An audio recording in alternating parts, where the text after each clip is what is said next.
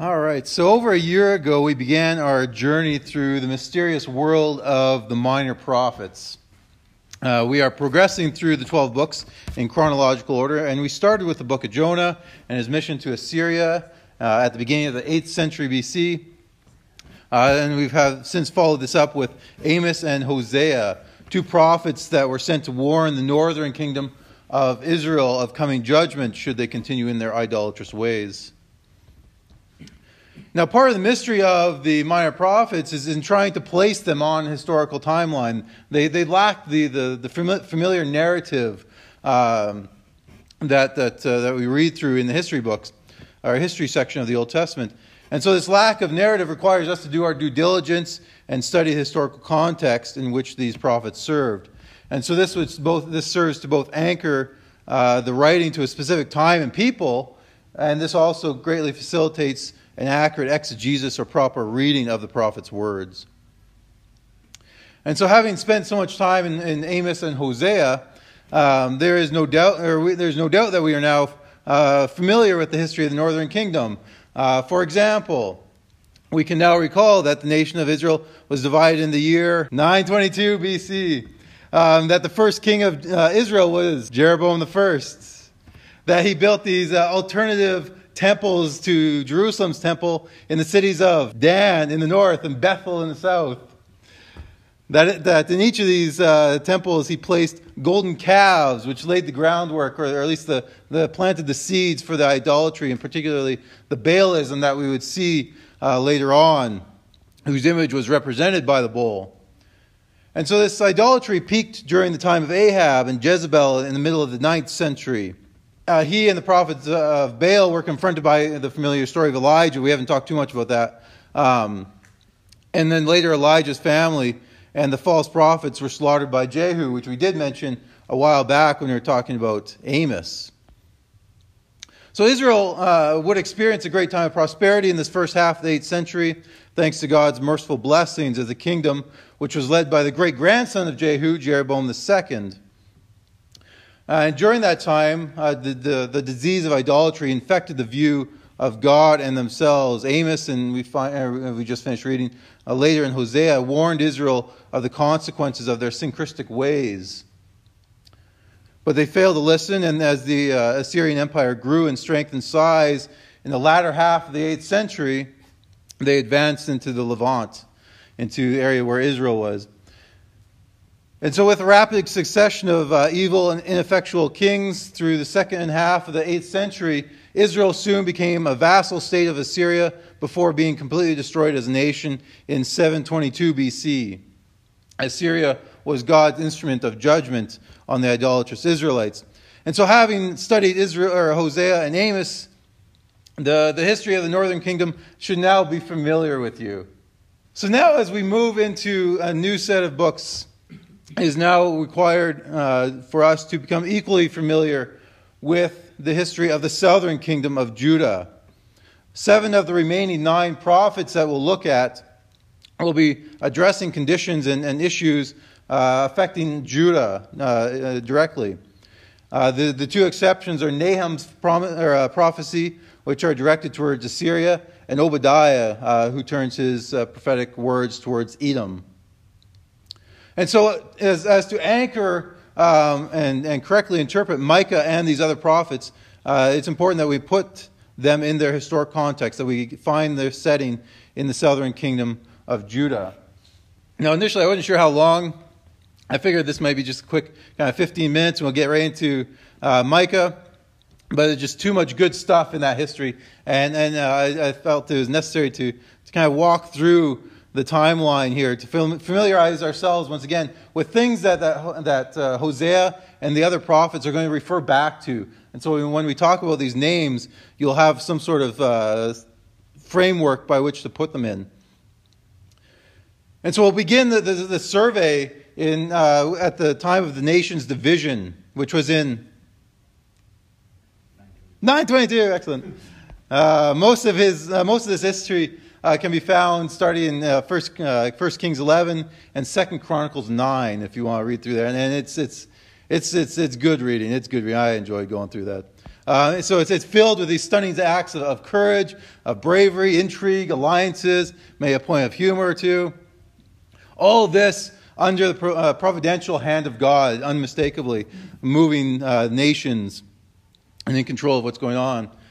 And so, following Solomon's death, his son Rehoboam became king in 922. And the split was at least superficially or ostensibly over the tax burden due to Solomon's ambitious building plans. The northern 10 tribes figured that this was a good time to kind of renegotiate their side of the deal. But more foundationally, the reason for the split of the nation was as punishment for Solomon's idolatry. And we get a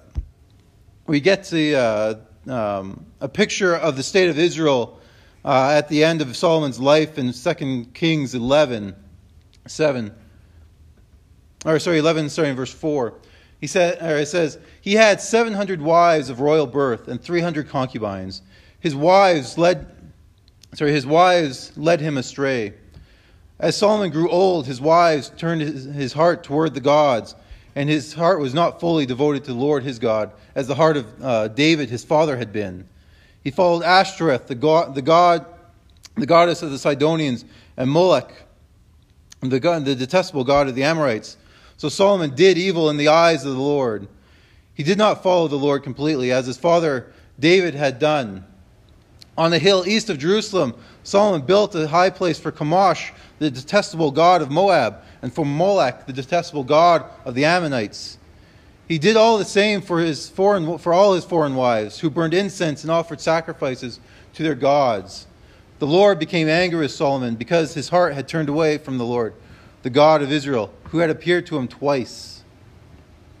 And so we get the picture of Solomon, the wisest man to live, the man, and specifically references the man to whom God has appeared to twice, the man whose father was fully devoted to God, and yet he could not remain obedient.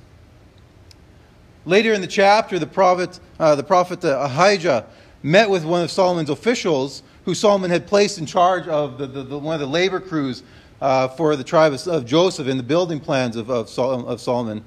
And that official turned out to be Jeroboam, the one who would be the first king of Israel.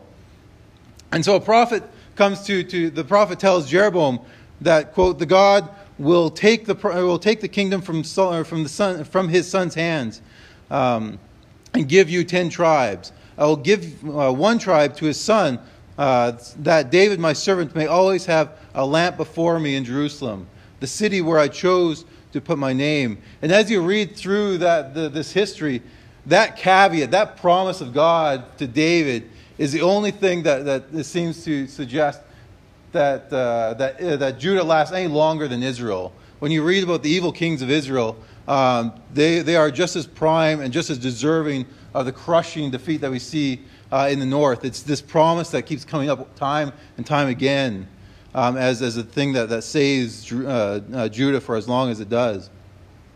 And so he even, in this promise here, in the next couple of verses, even Jeroboam himself is promised a dynasty just like David if he's obedient. But in fact, we know how that ends up turning out. And without details, it doesn't give us any specific details. It says Jeroboam rebelled against Solomon, and as a result, he flees down to Egypt and finds protection under the king or the pharaoh down there by the name of Shishak. And we'll come across him in a second. Like I said, all this ends up being tied together. I love all these connections. So once Solomon dies, those upset with Solomon's treatment, his tax burden, actually end up recruiting Jeroboam to return back from Egypt and essentially make him the point man in the negotiations. So you have Solomon's son on one side and Solomon's adversary on the other side in negotiations. And so obviously these talks end up collapsing. Jeroboam becomes king of Israel as prophesied. And with the nation divided, Rehoboam quickly sees the need to fortify his position in Jerusalem. Both states are in a kind of a weakened position, divided now, and certainly Judah is even more weakened as the smaller states compared to where Jeroboam, or compared to what Jeroboam was ruling, the 10 tribes given to him. But despite this attempt to kind of fortify some of the cities in Judah, this Shishak, the guy who had sheltered Jeroboam, takes advantage of the situation. You read about how he raids and plunders, in fact, both states, both Judah and Israel. And this includes a raiding of the temple and the royal palace. And so as kind of an indication of how low things got in Judah, it talks about how Rehoboam had to replace the stolen golden shields with ones of bronze.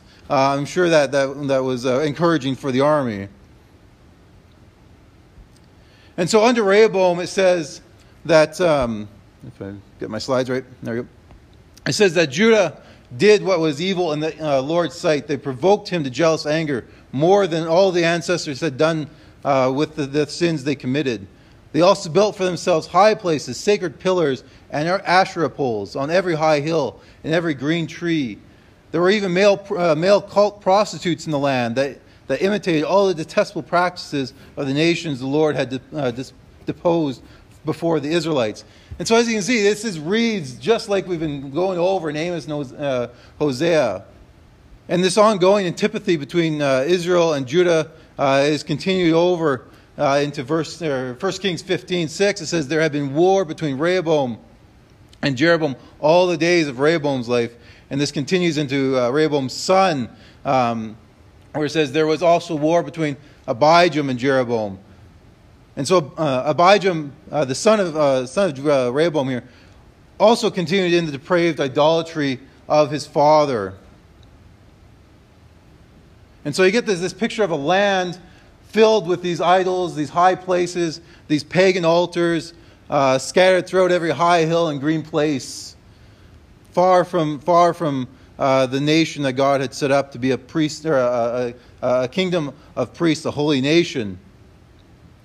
But Abijam's son would become the first of the 5 Judahite kings to be described as doing, quote, what is right in the Lord's sight. So Asa comes to the throne around 913 BC. Asa removes many of the idols and high places and pagan shrines in Judah. And I love this. He even deposes his own grandmother. You can read about that in 2 Corinthians 15:6. His idolatrous grandmother who had set up pagan images. He gets rid of her. This guy was serious. And at a great gathering at the restored temple, all the Israelites in the southern kingdom rededicate themselves again to the covenant faithfulness with God. And by trusting in God, we see another thing that's familiar through this time frame, is that Asa's ability to destroy or defeat a vastly larger army, in this case a 1 million-man army, had marched up from Ethiopia, and he thoroughly defeats this army by leaning on God. However, when Israel advanced on Judah in Asa's final years, instead of leaning on God again, he actually ends up using funds and gold from the temple to bribe and convince the Aramean king to attack Israel from the north, therefore distracting the Israel from coming to the south. And for this, the prophet Hananiah rebukes Asa for failing to rely on God as he had done in the past. And sadly, Asa ends up dying of a foot disease, during which it says in 2 Chronicles 16 that even during this foot disease, he did not seek the Lord, but only physicians.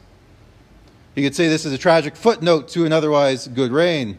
Asa's son Jehoshaphat would follow in his father's footsteps. I'll leave it there. As one of Judah's good kings as well. And he was crowned around 873. So we're about 50 years past the split now. And the chronicler writes that about Jehoshaphat, that his mind rejoiced in the Lord's ways, and he again removed the high places and their Asherah poles from Judah. That phrase of removing high places and Asherah poles, that happens time and time again. They never completely wipe these things out. They're either so prominent or they keep coming back that it's a constant duty of any good king. Yet they never completely fulfill that job. But kind of in reference to this, the fact that his mind rejoices in the Lord's ways, we see this, in fact, by Jehoshaphat sends out officials and Levites throughout the kingdom with the scroll of the law in order to teach all the people of God's ways. I love that image of these guys carrying the scroll around the countryside, teaching the people again.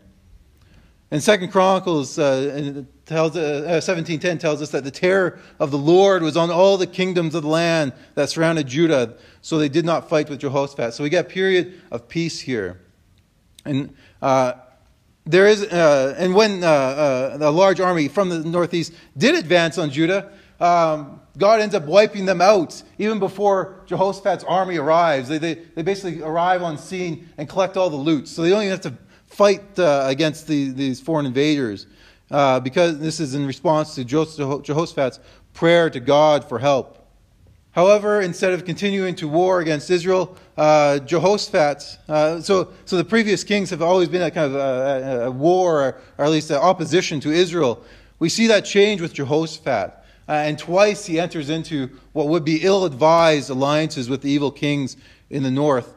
Once militaristically with Ahab, and then once again in an economical relationship with his successor. And both turn out disastrously. But beyond that, beyond this direct failure, the longer-term implications come from this establishment of friendly relationships with the north. These serious indirect consequences are seen in the fact that Jehoshaphat's son, the next king of Judah, Jehoram, marries Athaliah. Athaliah is the daughter of Ahab and Jezebel. Not prime stock you want in your country or in any kind of authority here. And we're going to see this relationship play out, not just for this generation, but continuing forward. So Jehoram swiftly kills his 6 brothers and any other potential rivals to the throne. And in a revealing verse, 2 Chronicles 21:6, it summarizes Jehoram's reign. It says, "He walked in the ways of the kings of Israel, as the house of Ahab had done. For Ahab's daughter was his wife. He did what was evil in the Lord's sight." And so many of the enemies that had been subdued by his father and grandfather end up returning to plague the land, as did the pagan practices and places. And as divine punishment, the Edomites again pillaged the palace. They carry off his wives, his sons, and the Lord afflicted Jehoram with a stomach disease that lasted 2 years. And it says that his intestines came out because of this disease, and he died from severe illness. And so after 8 years, I love this epitaph the chronicler gives him, that he died to no one's regrets. Like, no one was sad to see this guy go. That just gives you a sense of in 8 years, how far they had fallen from Asa and Jehoshaphat. So the ongoing consequences of Jehoshaphat's and Jehoram's alliance with the north continued. Of Asa's reign or kingship, the only son that was not taken by the Edomites, it says that he as well, in very similar language, walked in the ways of the house of Ahab, and he did evil in the sight, did what was evil in the Lord's sight, like the house of Ahab, his father, who had married into the house of Ahab. So once again, that relationship is still there, still infecting the next generation. And it continues in 2 Chronicles. He walked in the ways of his house of Ahab, for his mother gave him evil advice. That marriage, that relationship with evil north plagued and infected the south. And so 1 year into his reign, Ahaziah was killed near the Israelite city of Jezreel, along with his ally King Jehoram of Israel, by Jehu, who had been wiping out the house of Ahab and the prophets on commands from Elisha. So Ahaziah and Jehoram had formed a militaristic alliance to go after, I believe it's Ramoth Gilead. And in battle, Jehoram got injured. He went back to Jezreel, and Ahijah went up to check on his friend. And it's in the midst of going on into the north, check on his friend, is when he gets killed. And so upon his son's death, or her son's death, Athaliah again comes to the forefront and seizes the opportunity to grab the throne of Judah for herself. So she marries into marries into the Jewish royalty, as it were, into Judaite royalty, advises her son, and now herself is sitting on the throne, usurping the power that would otherwise go to other heirs had she not killed them off herself, save for one. And this is where we get the amazing story of Jehoshabeth. Jehoshabeth was Jehoram's daughter, so the previous king's daughter. She was the sister of Ahaziah. She was the wife of the priest Jehoiada, and the aunt to Joash. And this is the last remaining son of Ahaziah. All these lovely connections. So Jehoshabeth rescues her 1-year-old nephew from this slaughter that's going on, and along with her husband and priest Jehoiada, cared and raised Joash for 6 years in the temple. And I'm sure there's something there that they were able to hide this child in the temple for 6 years. I think that tells you how often Athaliah visited that place. It was a safe place to keep this child. And so when the boy was 7 years old, Jehoiada discreetly organizes this large coronation for Joash. And so this is around 837. And so he gathers people from all over Judah. He arranges guards to watch over the place. And it's at the point of that Joash is coronated that you get this idea of cheers going up, noise, commotion going on. And it's only at that point that Athaliah is curious about what's going on. She hears this noise and goes and checks over there. Lo and behold, realizes what has happened, that Joash has just been crowned. Jehoiada orders the guards to arrest her, and she is removed from the temple and summarily executed. And so under the guidance of this priest, Jehoiada, the young king, repairs and restores the temple. Athaliah had actually taken Templar objects from the Lord's temple and used them in a temple to Baal. In this temple, once Athaliah was out of the way, Jehoiada leads Judah in promptly destroying this temple to Baal along with the priest. Once again, this is a no-nonsense cleaning of the house of Judah. And so the people, once again, recommit themselves to the covenant. And we read that the people of Judah regularly offered burnt offerings to the Lord's temple throughout Jehoiada's life. And it should be noted that here it's throughout Jehoiada's life and not all throughout Joash's life. After the death of this faithful man of God, the nation we see again decline into apostasy and idolatry. God ends up raising up Zechariah. Zechariah is the son of this priest, of the son of Jehoiada, and he warns again the nation of their abandonment to God and the consequences of that. And in one of the more this is just absolutely tragic passages and just cold-hearted passages of the Old Testament, we read Joash's response to the pleas of Zechariah. It says, "But they conspired against him," talking about Zechariah, "and stoned him at the king's command in the courtyard of the Lord's temple." King Joash didn't remember the kindness that Zechariah's father Jehoiada had extended to him, but killed his son.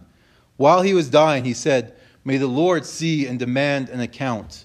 Like, how cold do you have to be to do that? Like, how depraved, how evil. It shocks the senses that someone who rescued you at 1, crowned you at 7, and now their son you command to be stoned. This account, this reckoning for Joash's decisions comes quickly as Judah is overrun by a few men from Aramea. So if a small Aramean army come in and raid the temple again, the palace. Joash is seriously wounded, and he eventually is finished off by 2 of his servants. Joash's son Amaziah follows his father to the throne around 800 BC, and also followed his father in his obedience to God, and that is to say, not wholeheartedly. While he listened to the prophetic words or prophetic advice in defeating Edomites, he then proceeds, after defeating the Edomites, to bring back a god from there. And so God sends a prophet to Amaziah, and he finds Amaziah worshiping this idol, bowing down to it, burning incense to it. And he asks him a somewhat humorous question, I find. Why have you sought a people's God that could not rescue their own people from you? What are you bowing down to this defeated God for? How does this make sense?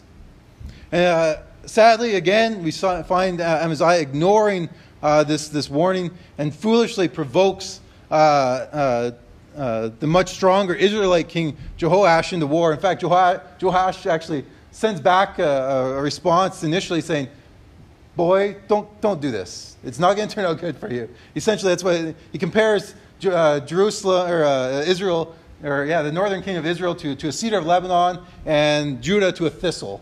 So it's like the thistle picking a fight with the cedar tree, and it goes just as expected. They are completely wiped out. Amaziah is in fact captured, and when he is released, conspirators in Jerusalem chase him down to Lachish, where Amaziah ends up being killed. Likewise, his father, Uzziah, or Azariah, you might find in 2 Kings, starts faithfully again, but falters to the finish, a familiar pattern that we're seeing in the last few Kings. He successfully battled the Philistines in the west, the Arabs, and the Meunites in the east. Uzziah improves the fortifications around Jerusalem, some that have been destroyed by Israel. He ends up developing the land agriculturally, and he has a fully equipped, sizable army.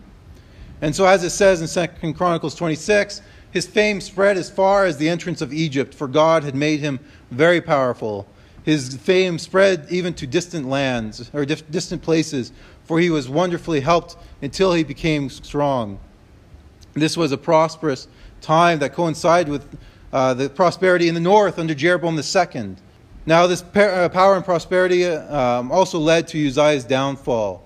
Again, against the protestations of priests, Uzziah enters the temple and usurps the role of the priest in burning incense. And as a result, God afflicts Uzziah with a skin disease, which forces him into a constant quarantine, essentially effectively ending his kingship. And Jotham takes over the daily duties of the king.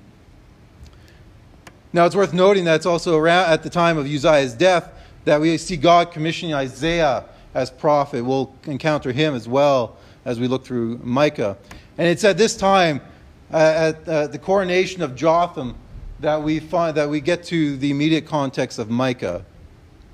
And so the opening verse of the eponymous book reads, the word of the Lord came to Micah the Morashite, what we saw regarding Samaria and Jerusalem in the days of Jotham, Ahaz, Hezekiah, kings of Judah. And so next week we will survey the events of Judah that took place during the lifetime of Micah and form the immediate backdrop of his prophetic ministry.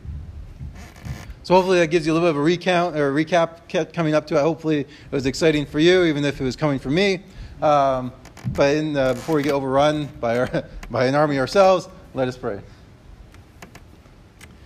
Heavenly Father, we thank you we thank you for your word. We also thank you that you are indeed the God of history. You are a God who has providentially controls, arranges nations, kings to your desires for your glory.